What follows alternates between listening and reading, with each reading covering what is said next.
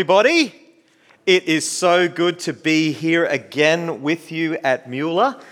It's amazing the people you meet in church. Effie and Elias, who are visiting here this morning from Greece, we met over in Adelaide. They spoke in my church over in Adelaide. They're doing a great work in Greece among the street people. They give out food and they help people get off drugs. Just an amazing, amazing ministry. So good to see you again this morning. Such a pleasant surprise to see your smiling faces here.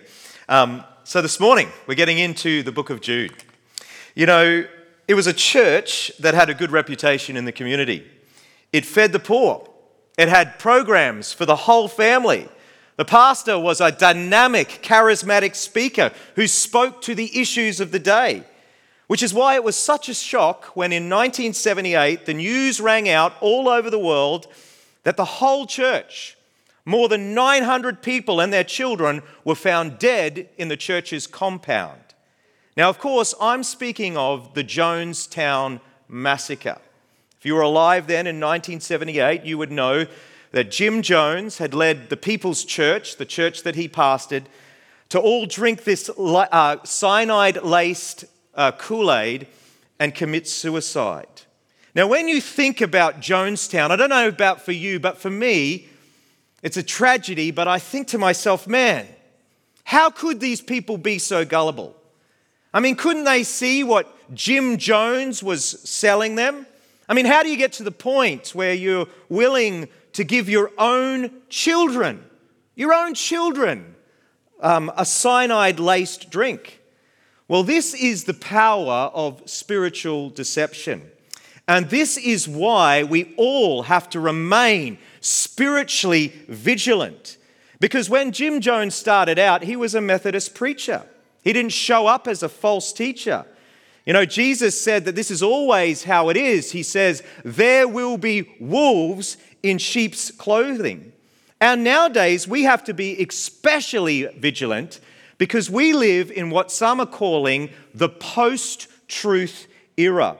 You see, it was hoped when the internet was created over 25 years ago now, that with the internet and with unparalleled access to information, the world would be united. Ignorance would fade away and the world would be a united, a better place. But in fact, the opposite has happened. The opposite has happened. We're a more divided world than ever before. Politically, you have the hard left and the hard right, and the center has sort of disappeared. Reason has disappeared. And even like the rage culture now, when you go on the internet, you'll find that, you know, people, in order to get clicks, in order to get people to like their stuff, they'll put the most outrageous thing in the tagline, leading to this rage culture where people are enraged at others for following various different, things. And this sort of rage culture has come into the church. You know, in my journeys around, I find churches are being divided because people are following their teacher, their YouTube person, or their particular person that they follow on the internet, and they look down their nose at others who don't follow them. And so I am concerned. I am literally concerned for the church. Because while we might look down our noses at the people of Jonestown and wonder how the heck they could do that, we will consume things on our iPhones without a second thought. Without a second thought. Well, this concern for the church and for the need to discernment was also shared by Jesus' little brother. If you haven't opened up your Bibles yet, but open them up. You want to follow along in your Bible, get your iPhone out, open it up to the book of Jude. You see, Jude was Jesus' younger brother. And according to Mark 6, verse 3, Jesus had 4 brothers. James, who was a leader in the early church, who wrote the letter that we know in our New Testament called James.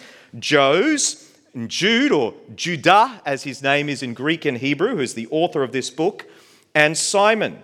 Now, this little book, which is the second last book in the Bible, is rarely studied.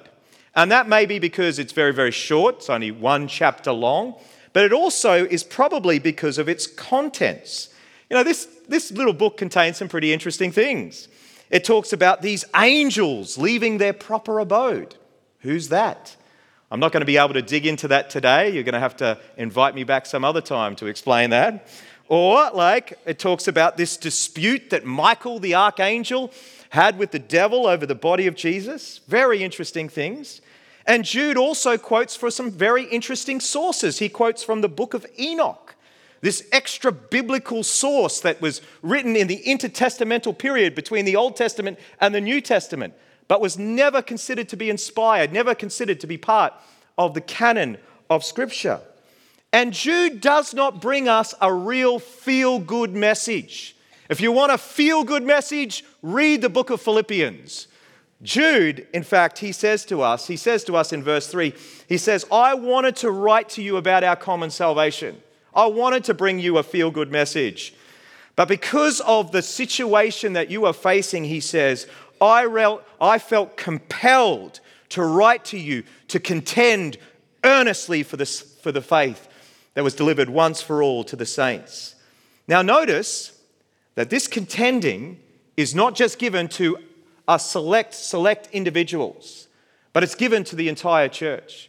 You know, I am actually very grateful for apologetic ministries, for people who seek to equip the church to defend the faith, but it is not the responsibility of just certain apologists or Bible teachers to contend for the faith. If we want to become a discerning people, Jude says, then the whole church needs to contend for the faith delivered once for all. So how does a church contend for the faith? How does a church in this post-truth era contend against spiritual deception? And how do we as a church in the process not become a church filled with heresy hunters seeking to point out the errors of every single person? Well, the first thing that Jude tells us in his letter is that if we want to remain vigilant and contend earnestly for the faith, then you must know what you believe. If you want to contend earnestly for the faith, then every single one of us need to know the essentials of the Christian faith. Notice again in verse 3 that Jude says that we must contend for the faith, and then he describes it as the faith that has been delivered once for all. You see, there is a body of truth that is true no matter what cultural context you find yourself in. The Christian faith is built on truth claims. Now, I know that it's popular nowadays in our postmodern world to say, what is true for you is true for you, and what is true for me is true for me. You know, how do we know that anything is true? In the early 2000s, there was a movement in Christianity called the Emergent Church, not to be confused with the Emerging Church. They were slightly related. But the Emergent Church movement had certain teachers and authors, and they were starting to question. They began as evangelicals, but they started to question the essential teaching of the Christian faith. For example, Rob Bell was one of those, and in his book, The Velvet Jesus, he questioned whether Christians had to believe in the virgin birth. And now, you know, many young people following these emergent church leaders, they deconstructed their faith. And they're nowhere today. You know, for me personally, there was a friend of mine who was a close friend growing up. He got really switched on for Jesus. He decided to go to Bible college to get trained because he wanted to serve Jesus. But at the Bible college that he was attending, there was this professor who was greatly influenced by these emergent church writers. And this Bible college professor and his teaching shipwrecked my friend's faith. And he's nowhere today. But you might say, yes, Timon, I get it. We need to contend for this body of truth that was handed down once for all. But if there is this body of truth that's handed down once for all, then why are there so many different denominations? I mean, you have the Baptists, the Churches of Christ, the Assemblies of God, and, you know, even you, Timon, you represent the Christian community churches. And all of these different denominations, they tend to believe that what they teach is what the Bible teaches. So how can you say with all of these different denominations out there that there is one faith that was handed down once for all? Well, this is where we need to understand the difference between what the church has called dogma, the essential teachings of the Christian faith, and doctrine, the teachings of a particular church or denomination. You see, the church has always held that there are certain dogmas. meaning that there are certain essentials to the Christian gospel. Things like the inerrancy and inspiration of the Bible, the triunity of God, the virgin birth, the full deity and humanity of Christ, the fallenness of humanity, the atoning work of Jesus on the cross, his bodily resurrection, and his physical return to the world. And the church has always said that these things are essential. They are dogma. And if you teach in line with these things, then you are orthodox. But if you don't, then you're teaching heresy. And these things are actually clearly taught in the Bible. If you were to open up the Bible and start reading it, you would find these things taught clearly in the Bible. But there are other things which are church doctrines. These are secondary issues which different churches and denominations might differ upon. Now, that doesn't make them unimportant. It just means that they don't hold the same weight as those in the first category. For example, Mueller Church here, you believe in church government by a plurality of elders. The Baptist churches, on the other hand, they believe in congregational government. So that's a difference. Now, this doesn't mean that the Baptist churches are a bunch of heretics, or from the Baptist perspective that you guys are a cult here on the peninsula. It just means that you have a difference in this secondary issue of church governance. Now, don't think for a moment that I'm suggesting that these issues are unimportant. Issues like church governance are taught in the Bible, and they do affect the way that you operate as a church. And every church that believes that the Bible is the Word of God and that it is authoritative should seek to be as biblically faithful as possible. It just means that these issues are not first-order issues.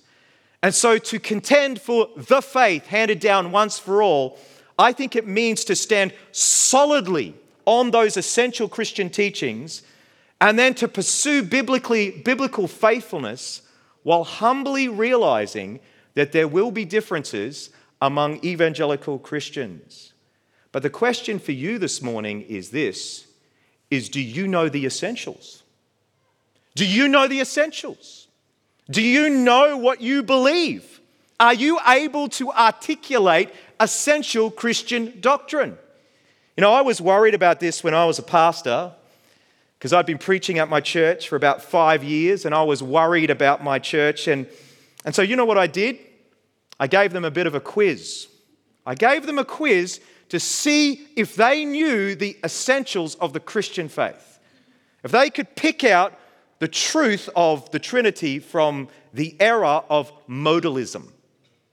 And I was shocked. I was shocked to find that people can come week after week to church and yet not know the essentials. People can have a feeling faith, but not a thinking faith. But if we want to contend for the faith in a post-truth world, then we need to know what we believe. Know what you believe.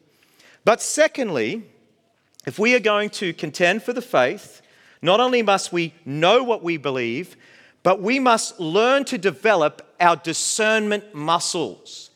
You know, if you don't use your muscles, you're going to atrophy. And so we need to actually exercise our discernment muscles and learn to grow our discernment muscles. You know, Christians, unfortunately, can be so gullible. They'll believe anything that they read on the internet or that they see on TikTok.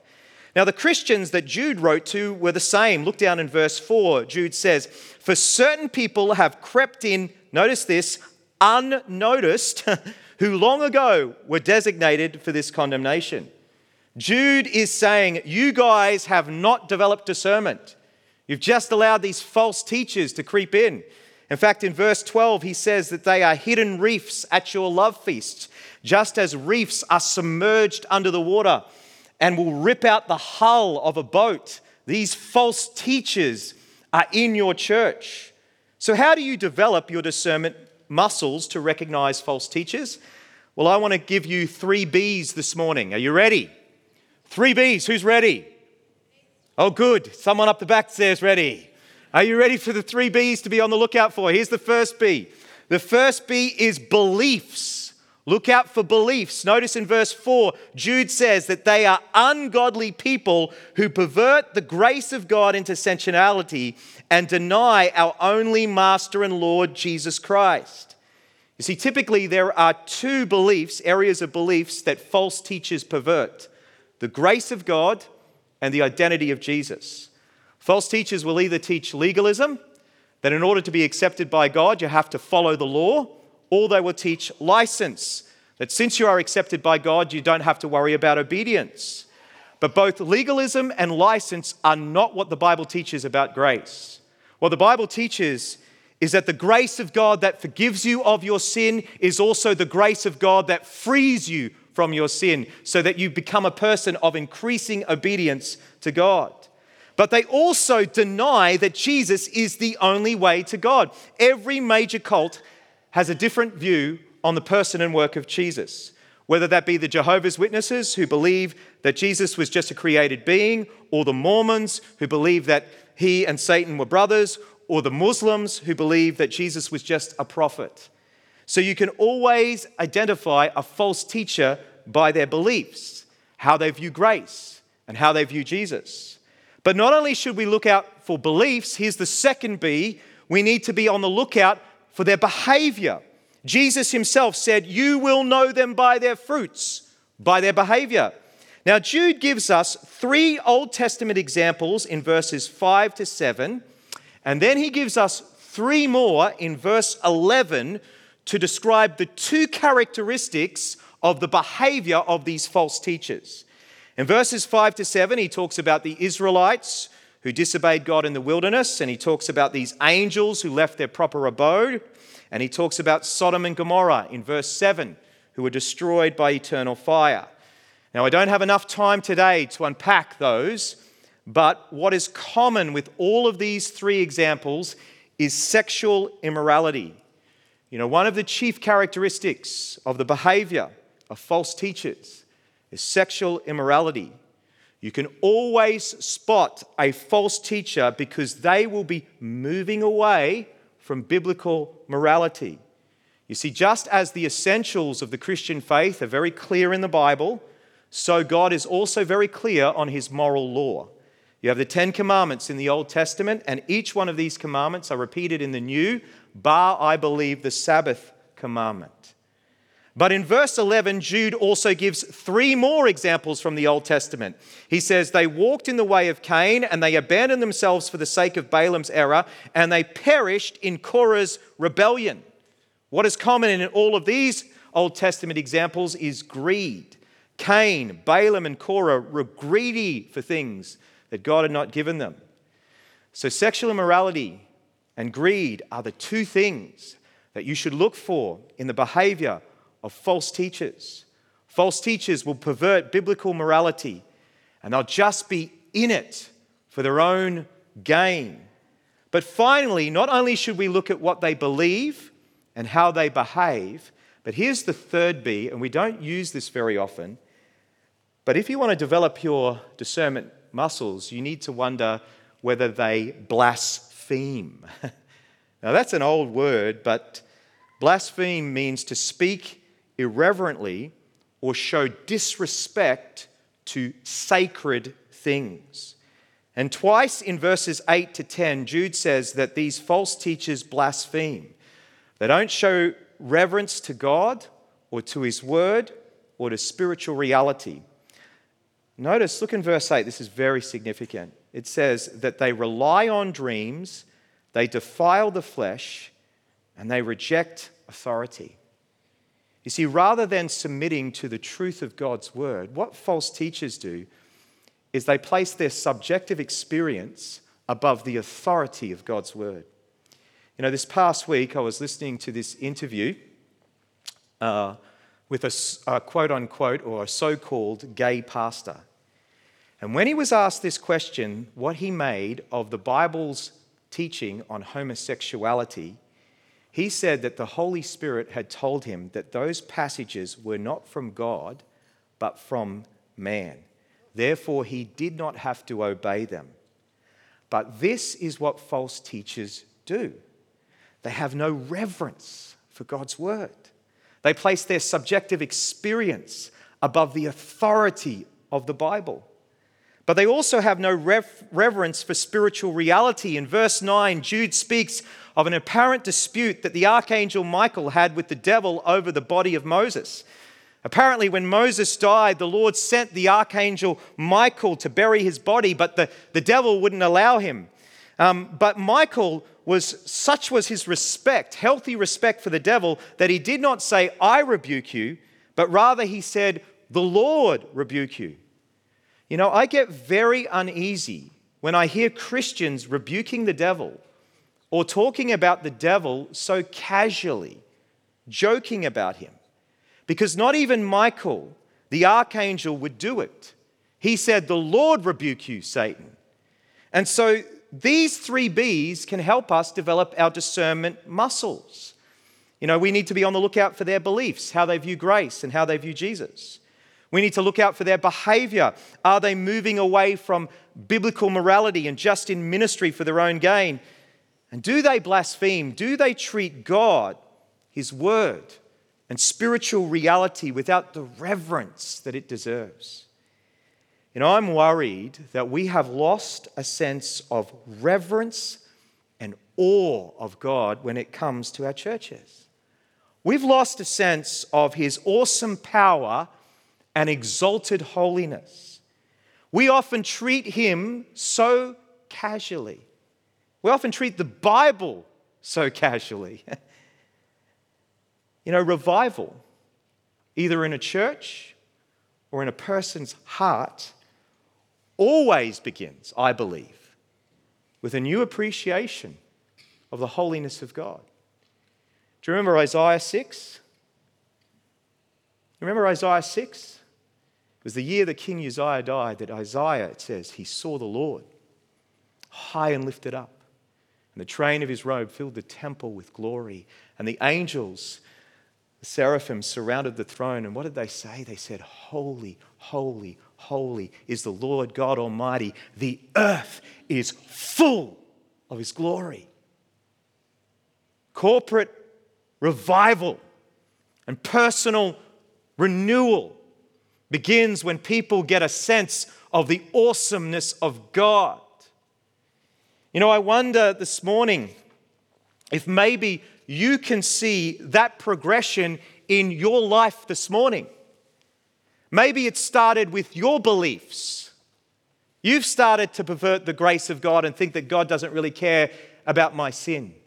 And that's led to a bit of a laxness in your moral behavior. And now in your life, you're not giving God the reverence and the place that He deserves in your life personally. See, get this. Get this. I want to share this with you right now. It's not in my manuscript, but I was thinking about this as we were in worship. What the heart desires, the mind justifies.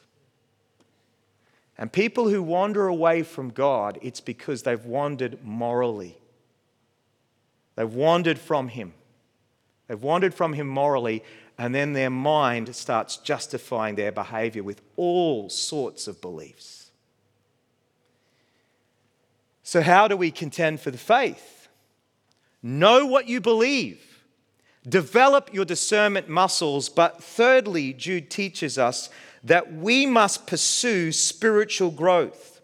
You see, Jude tells us that we should expect spiritual deception and deceivers to come. He says in verses 14 to 16 that Enoch in the Old Testament predicted that ungodly people would come and that God would judge them.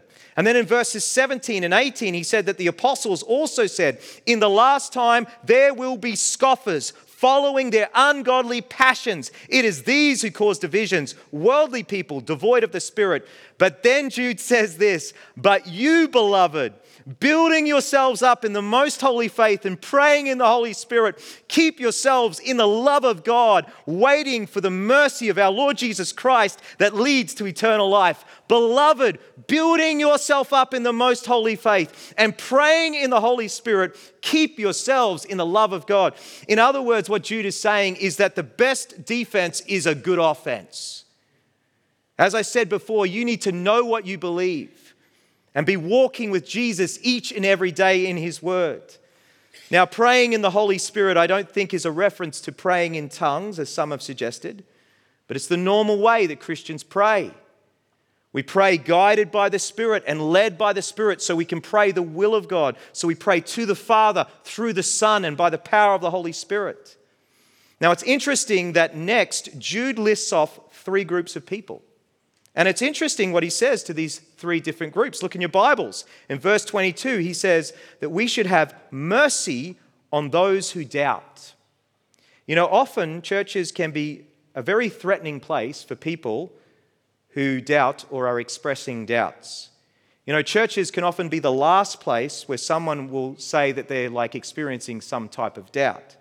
You know, just think for a moment what would happen in a small group, in a typical small group, if one of the members said, you know, I'm doubting right now whether God is real. It would make that small group very nervous. And people would start to think they needed to start quoting verses. But Jude actually says we need to have mercy on those who doubt. We need to sit with people in their doubts, be slow to speak, slow to quote verses, and journey with people through their doubts. I'll never forget hearing Sean McDowell. He's the son of Josh McDowell. Does everyone here know who Josh McDowell is? Some of you know who Josh McDowell is. He was a really big apologist in the 80s. He wrote the books More Than a Carpenter and Evidence Demands a Verdict.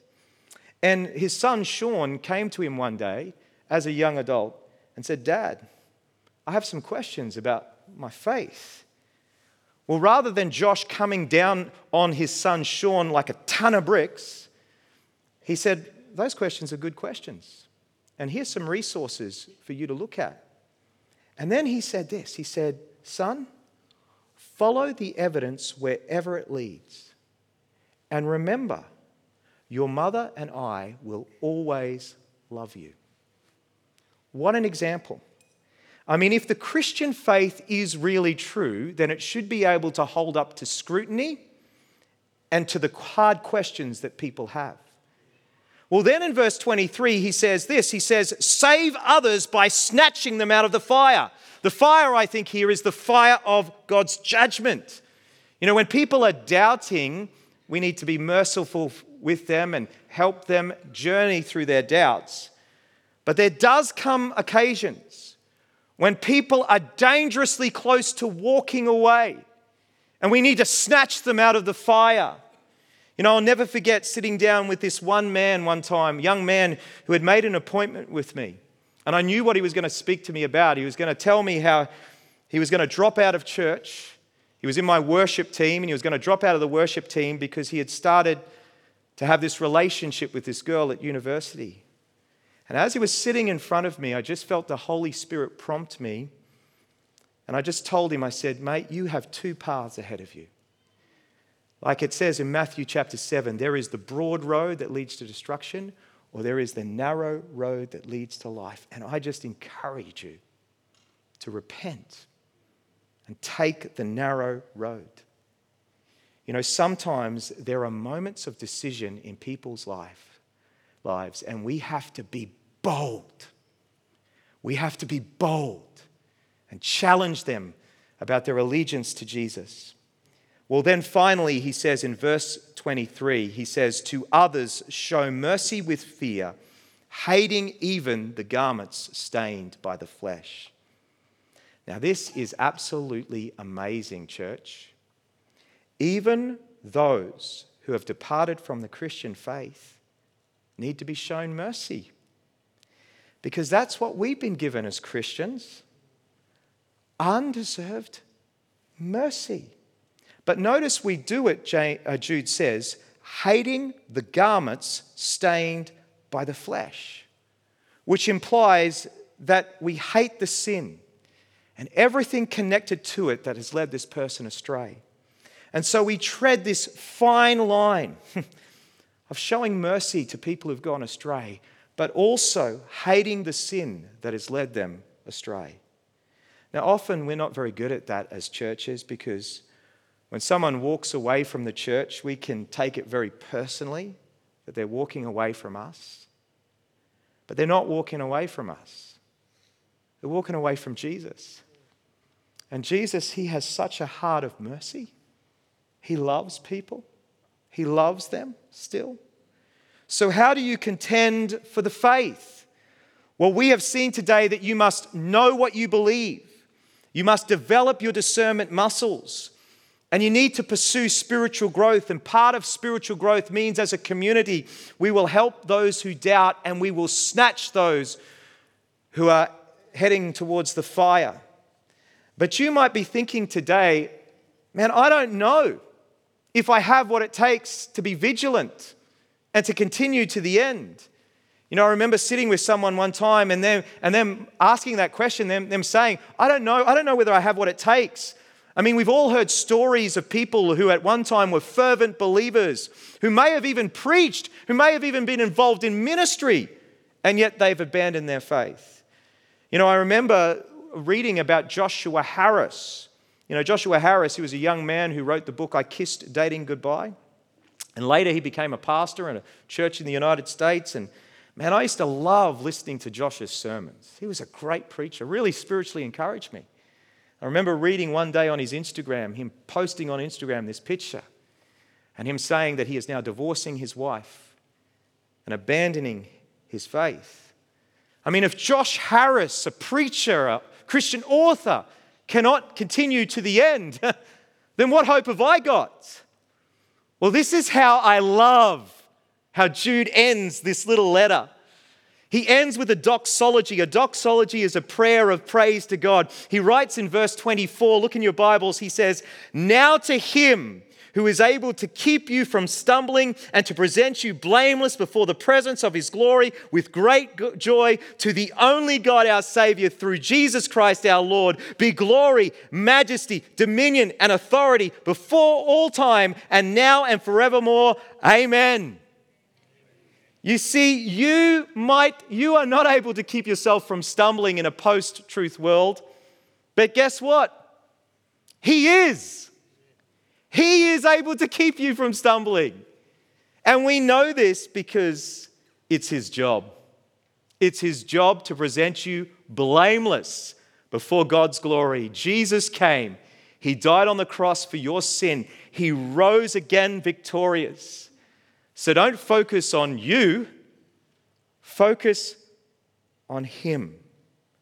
You know, it's interesting that every time in the Bible where you see like one of these statements that's a strong statement about God's ability to keep us to the end, like here, right at the end here, we also find another statement in the Bible urging us to do something. And right here it says, he will keep you. But back in verse 21, it says, you need to keep yourselves in the love of God. He will do it, but you need to trust him to do it. You know, and maybe right now, there are some people in this room, and the Holy Spirit is speaking to you right now. Because as I shared before, maybe you've been in a deadly spiral where you have been believing things about God, about his grace. That's led to a moral laxness of behavior, and it's led to you not treating God with the reverence that he deserves. Well, as we conclude this message here today, I want to call us back to Christ. We're going to actually now share communion. And as we share communion, there is one question I want you to ask yourself. This is the one question. Have I been keeping myself in the love of God? Has the focus of my Christianity been on Christ and his work and his sufficiency to keep me? Or have I got sidetracked? Have I got derailed? Is the focus of my life and my faith some little other thing other than Christ and his sufficiency?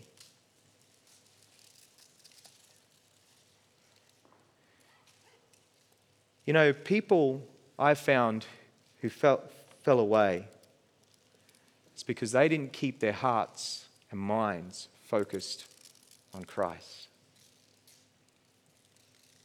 As I said before, what the heart wants, the mind justifies. And so they wandered from Christ. And then they had to make up some sort of theology for what they wanted in their heart because their heart was far from Jesus. So I want to call you back to Christ today as we come to the communion, as we come to Christ and we come to his table, as we're invited here today. Lord, we want to keep our hearts and our minds focused on you and your sufficiency to the end.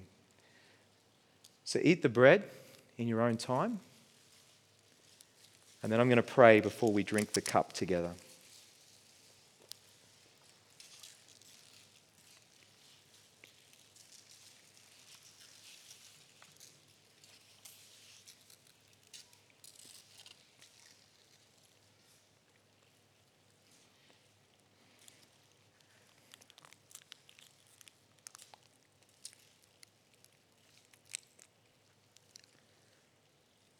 Let's stand together, shall we, as a church?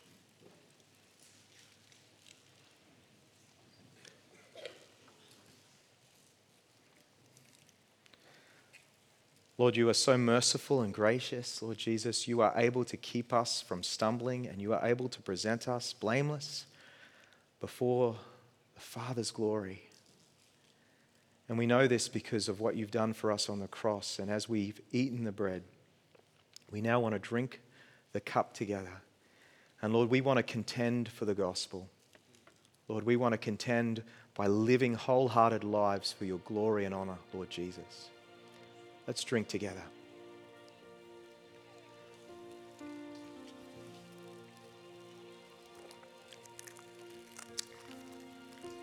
Do you know what? I'm going to do something